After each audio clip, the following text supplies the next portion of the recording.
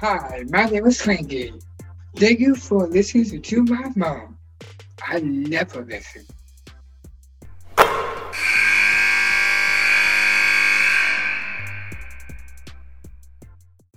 What a way to bring in the new year with our first episode of 2022 of Nothing But Net with Debbie Antonelli. We have Brenda Frese, head coach of Maryland women's basketball. It, just so many topics are covered in this episode. We have the foundation and the family that she's built in her 20 years as the head coach at Maryland, starting with what she learned from her parents, Bill and Donna, um, just the village that she has with her coaching staff, her players, their families, the adversity and what she's learned through all the years with the Terrapins, the defining moments that make or break each season, navigating through this year a very tough non-conference schedule. Um, Debbie questions Coach Freeze about the fact that she's been a proponent that saying that Maryland could be the first women's team to average 100 points on the season. We get to hear what Coach Freeze thinks about that. They open up Big Ten play with Indiana, which is another top 10 team. You hear some more about that. You hear about all of this and so much more on Nothing But Net with Debbie Antonelli.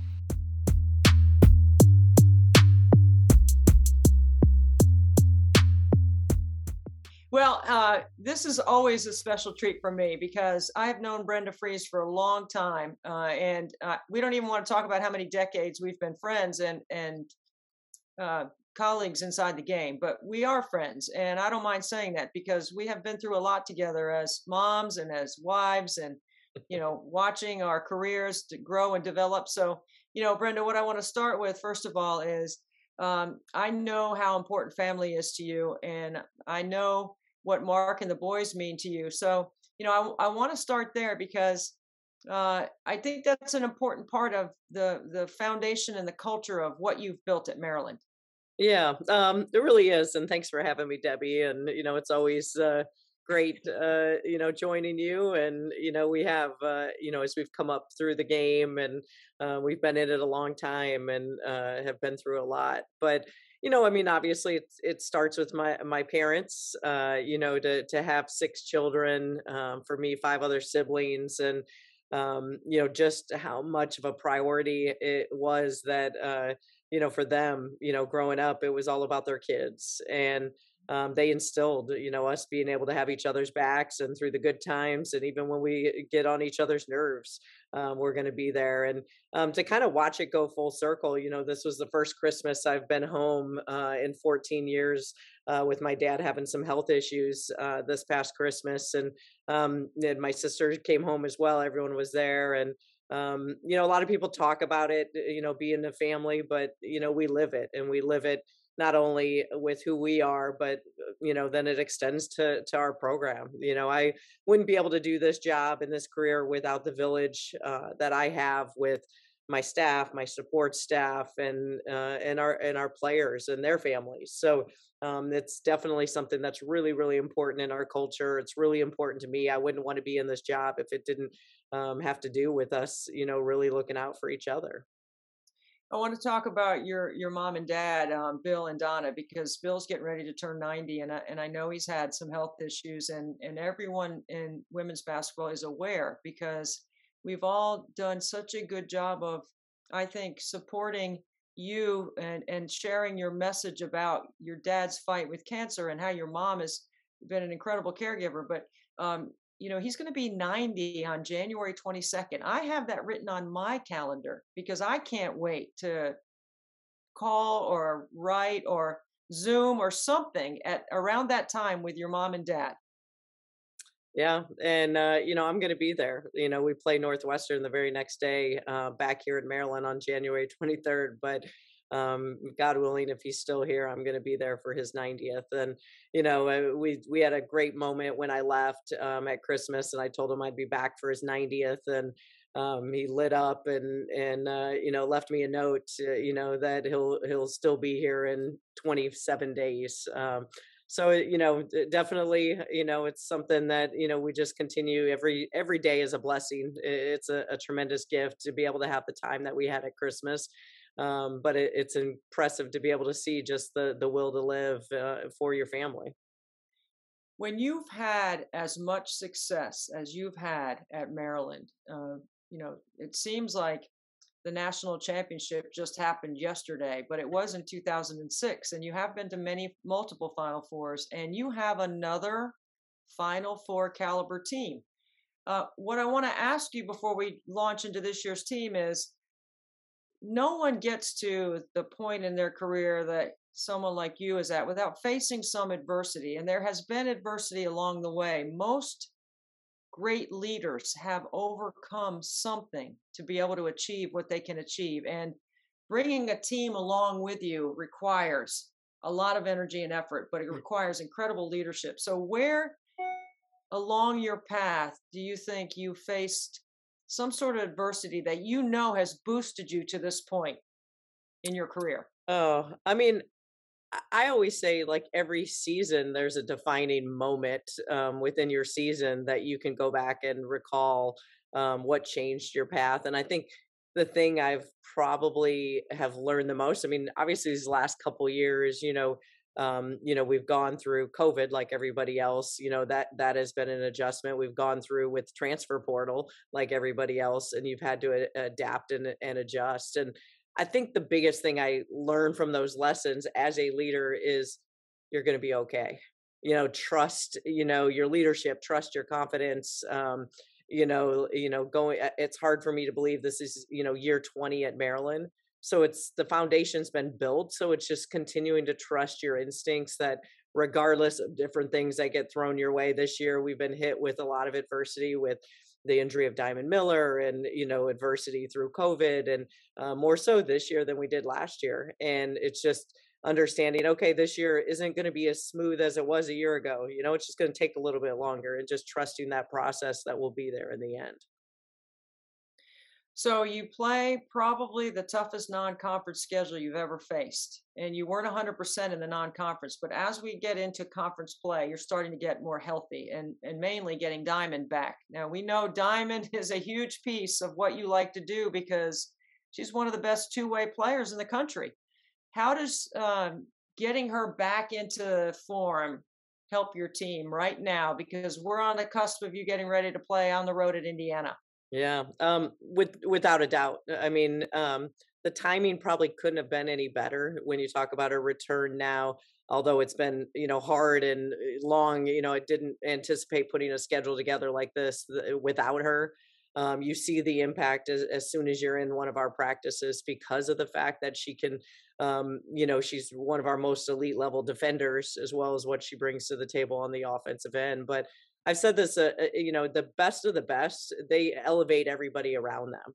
And so for Diamond having these practices to get back through finals and now coming back after Christmas, our team is, it's some of the best practices we've had all year, and a direct correlation of her impact, as well as, she just instills and exudes confidence in everybody else out on the floor with her. I say this somewhat jokingly because I always say the same thing to you every season. I'm waiting for you to be the first team to average 100 points. Now, I give you I'll give you a little slide on the non-conference because you weren't healthy. But now as we go into conference play, and I know conference play is tougher. I mean, it sounds like a ridiculous question because the game does shrink. Possession shrink, the court shrinks. It just gets harder in conference play because you're so familiar. But how cool would that be if you could average 90 in conference play, 95 in conference play? I mean, is that crazy? You and I would love that. I love it. Offense, sharing the basketball, having 5 or 6 players in double figures. But, I think, when you play fast, when you play the right way, I mean, you're going to put yourself in positions to be successful. But then, the other team has a lot to do with it as well. If they're taking the air out of the ball and limiting your possessions, every game isn't going to flow the same way. One of the things that you have evolved into as we've watched your team, we know that you see the game through an offensive lens, but you also have changed the way you've played defensively, which actually has given you a chance to have more possession so that you can play at that faster rate and score more because that's where your skill set is, right? How did you come about making the change to playing, more pressure defense and more three-quarter court and, just doing some things a little differently than just sitting back in a zone? Yeah. I think, that's where you grow and evolve as a coach. I've always loved offense and being able to put the players in position to be successful. I think you have to be able to score the basketball, but on the other end of the floor, it's been fun just to kind of grow and learn your own style of what you like and what kind of fits, both ends of the floor for you. So I've really enjoyed that, whether it be, in the half court and the full court, and that's just, continuing to evolve. I think as a coach, like you should never stop learning and growing. I mean, the minute you do that, your time has passed you by. And so I think that's the biggest thing is, every off season, I want to tweak something, whether it's been offensively, defensively, out of bounds, different things, just working to grow to improve and get better. I get this asked of me a lot because I get a chance to work on the men's and the women's side. So a lot of times I'll have coaches ask me, like, who on the men's side do you like to watch? And I have a couple of guys that I think are, besides the obvious of, watching Tony Bennett's defense at Virginia or watching Villanova's offense with Jay Wright, those are easy. But when you dive a little deeper, like who's sort of your go-to, Brenda? Like if you, without giving up your secrets, if you can, like who's somebody that you like to watch or that you might pick up the phone and call and say, hey, I love what you're doing. How can I implement that with my system? Yeah. Obviously I think on the women's side, to have that mentorship has always been great. On the men's side, I mean, our defense came about with a conversation that I had with Chris Beard, through our Under Armour connection and our Under Armour family. So, without a doubt, when he was at Texas Tech and now at Texas, I mean, we're pulling up, his film and using it when we need to, in comparison to where we're at all the time. I mean, that's the first go-to that I love being able to watch. And then, you love watching successful teams. I mean, when Gonzaga's on, just a week ago, I was somewhere and was able to watch them, Mark Few and, Baylor and, being able to see, the different men's games when they're out there. And of course, Maryland, whenever our men's team is playing. But, I think anytime a game is on, you're trying to see what you can steal and what you can learn from whoever is on the television set when you have that time. So most years, like this year, you're picked to win the Big Ten. And there's every once in a while, maybe you're picked second. Okay. So, every year you've got that target. And now that we're heading into January, how do you manage that level of confidence and that fine line with your kids where they don't get overinflated by the outside noise of expectation you're supposed to win and having your team dialed in so that you can execute and play the way you want to play? Yeah. I mean, obviously the standard is always set for us where we want to play and what that level and what it looks like. So we control that day to day. And then I think we do a really good job of keeping us humble and grounded. So, if we feel like we're starting to feel ourselves, we're really going to humble ourselves through some film. And that could even be after a win. We'll be able to find those things. So I think it's just knowing where your team's at, whether they need to be built up or grounded, staying humble and hungry. But I think when your standard has kind of been set, your culture kind of feeds off of each other, with the direction you're headed. The film don't lie. That is the truth, isn't it? It does not. You know what? I love that. I mean, I watch a lot of film myself because I think that's the best way to learn tendencies about teams. Now we have all these other resources now available to us, like Synergy and Her Hoop Stats, and on the men's side there's Ken Palm. So there's lots of analytical stuff out there. How much are you diving into the analytics to help make decisions about what you want to do versus using the analytics to validate what you're doing? Because I know you're very much a feel coach, like at the end of the game. You're not always in the analytics, but you have great feel for your team because of your relationships. Where's the balance there? I definitely think by feel, but I also validate what I'm feeling through those analytics, if that makes sense. And I have a great staff, support staff, my advanced scout, they're the ones that do the deep dive into all of that. And then really, collectively as a team, you know, where we think, things can help us or hurt us, when we look into it. But at the end of the day, I've got to be able to coach, live, knowing where my gut and my instincts are for our team at that time.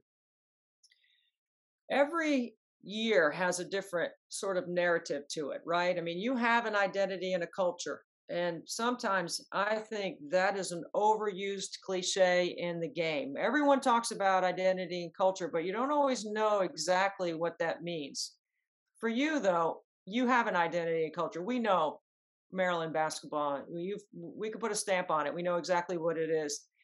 But when you're setting the narrative for the next year, and particularly with the narrative moving into conference play right now, what is the messaging to your team so that when your fans watch you play, they know that's us, that's it?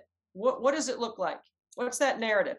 I mean, I mean, we always say here when you're looking at us from a basketball end, I mean, it's defend, rebound, and run. So, when we're getting stops on the defensive end and being able to get all over the glass and being able to get out in our transition, that's when you see us at our highest level. And I think when you look at this year's team, really the last 2 years. The thing that separates this team is their assist to turnover ratio, their unselfishness. And so when you see us, like, the ball is moving, we're sharing it, we're really hard to guard on the offensive end. I mean, that's when we're playing some of our best basketball. So I've been working on this concept across some of my prep. So I want to run it by you to see what you think about it. The assisted basket number to me is a big number. Like teams that have a really good assisted basket ratio, which means that you have an assist for baskets. And if your percentage is over 55, some teams are closer to 60, but I'd say 55 sounds like it's a pretty good number.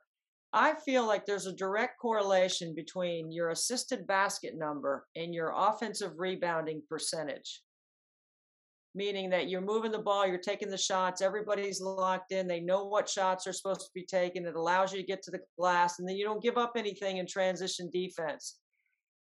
I mean, I'm not trying to be a professor or trying to recreate some sort of analytic here, but that's a deeper thought process that I'm looking at teams through that lens right now, because I do care about offense and I care about the product, right? Our product being good. Right. What do you think about that kind of conversation? I have never thought of it in that way, but I love it. I think it makes sense.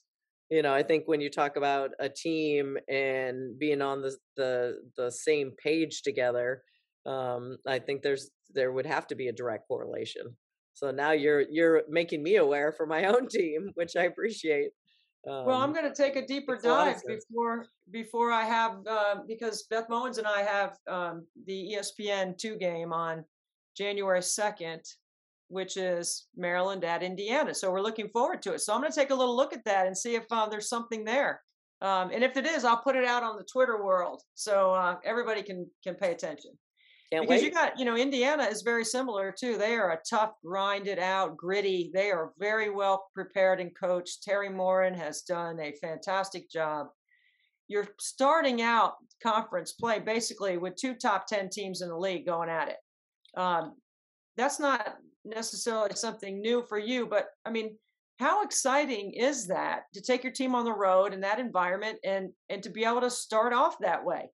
Yeah, it is. And I mean, I can't say enough about what Terry has built there at Indiana. And, I love seeing it. I don't like going against it, but just what she has created is something pretty special. And with this team returning all five starters. So it's going to be a battle. I mean, this is why you love to play. I mean, I love where our league is at. We have 3 teams in the top 10 right now and 5 in the top 25. And, these are the kind of games. I mean, I'm glad we play home and away, right? We get to play each other on both each other's home court. I mean, these are 2 of the most experienced rosters out there. I mean, right after Christmas, and we can't wait to be able to get down there and play in this matchup.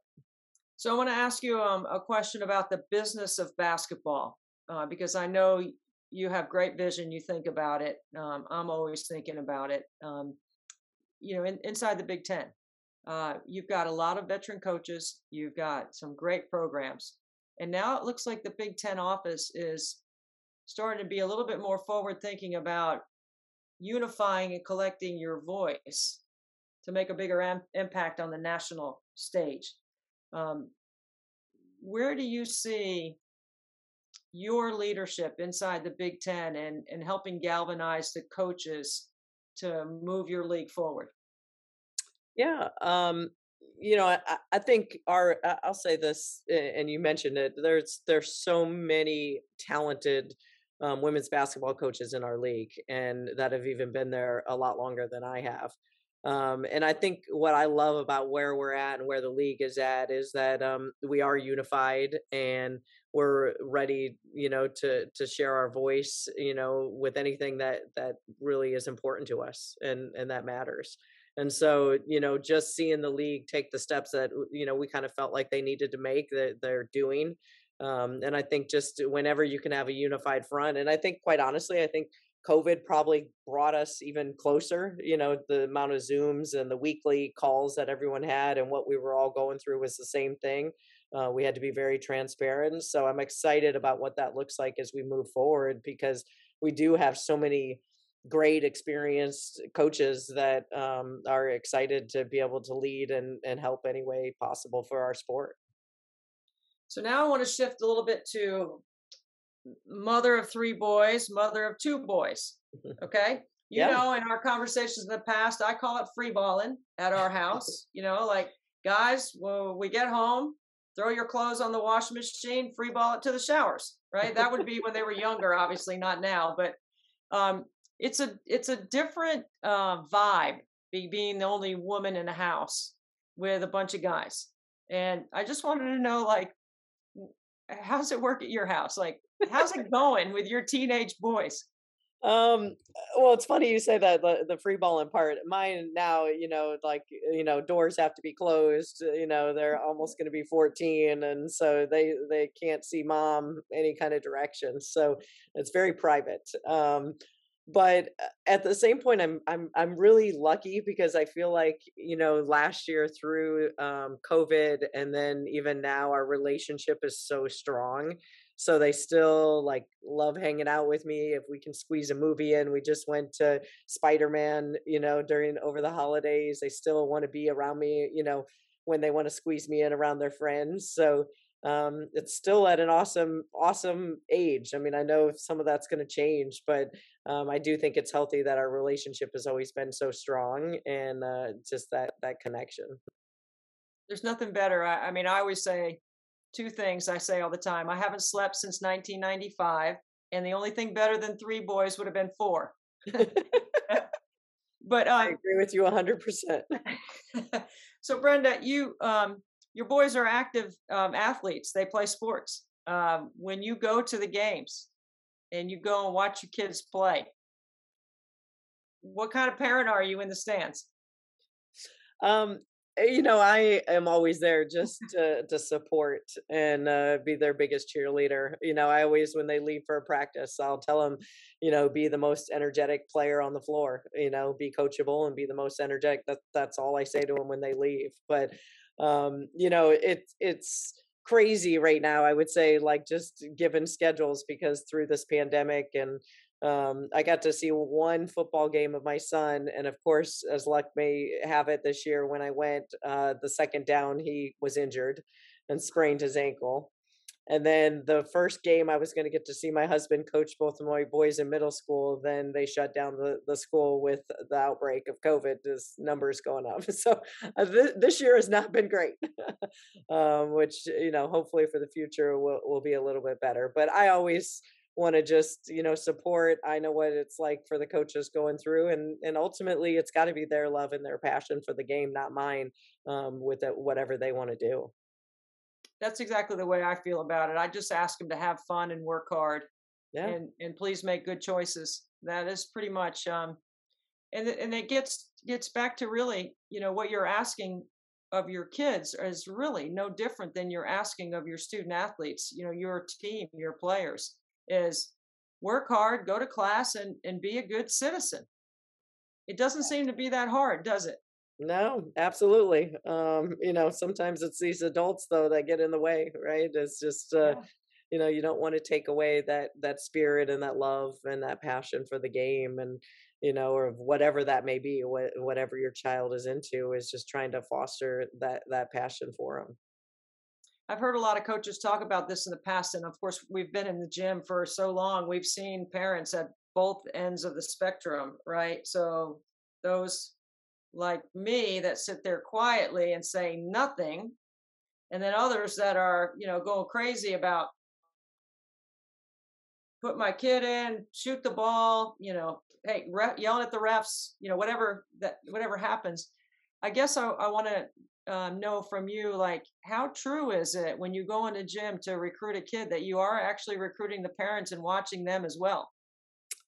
Yeah, it's 100%. I mean, I can give you two incidences. My boys this year, we reversed it.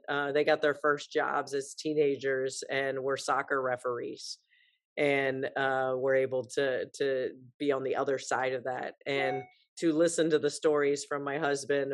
There was a situation with one of my sons that went on through the entire game with the parents yelling at him and the adult referee that was in there, and even all the way out to their cars, into the parking lot. And this was like 8 and under soccer, where these kids were like just starting the game through the parents. And it is, I mean, when you get to the college level and you can hand select, I mean, without a doubt, there's been instances where we will not recruit a kid based off of once you do the further dive of, this isn't a good fit for this kid to stay close to home because of the parent situation, or they're going to be a problem. And, between that, changing 3 or 4 high school AAU teams is absolutely a red flag. And I get it when there's, and you can explain them and talk through a change or, different things that happen. But when you start to see the red flags of 3 or 4,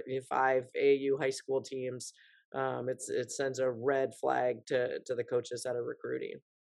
I just want to tell you one incident I had at a soccer event where my son was playing, and this was just a simple administrative thing that before certain tournaments, the soccer mom that was in charge would come around with a clipboard and they had a piece of paper that we were all supposed to sign as parents saying we would not yell at the referees during the game. And so I'm like, I refuse to sign that. I am insulted that I would even be asked to sign that piece of paper. So all the other parents are complying. And, of course, my husband's going, just sign it. And I'm like, no, I'm not signing it.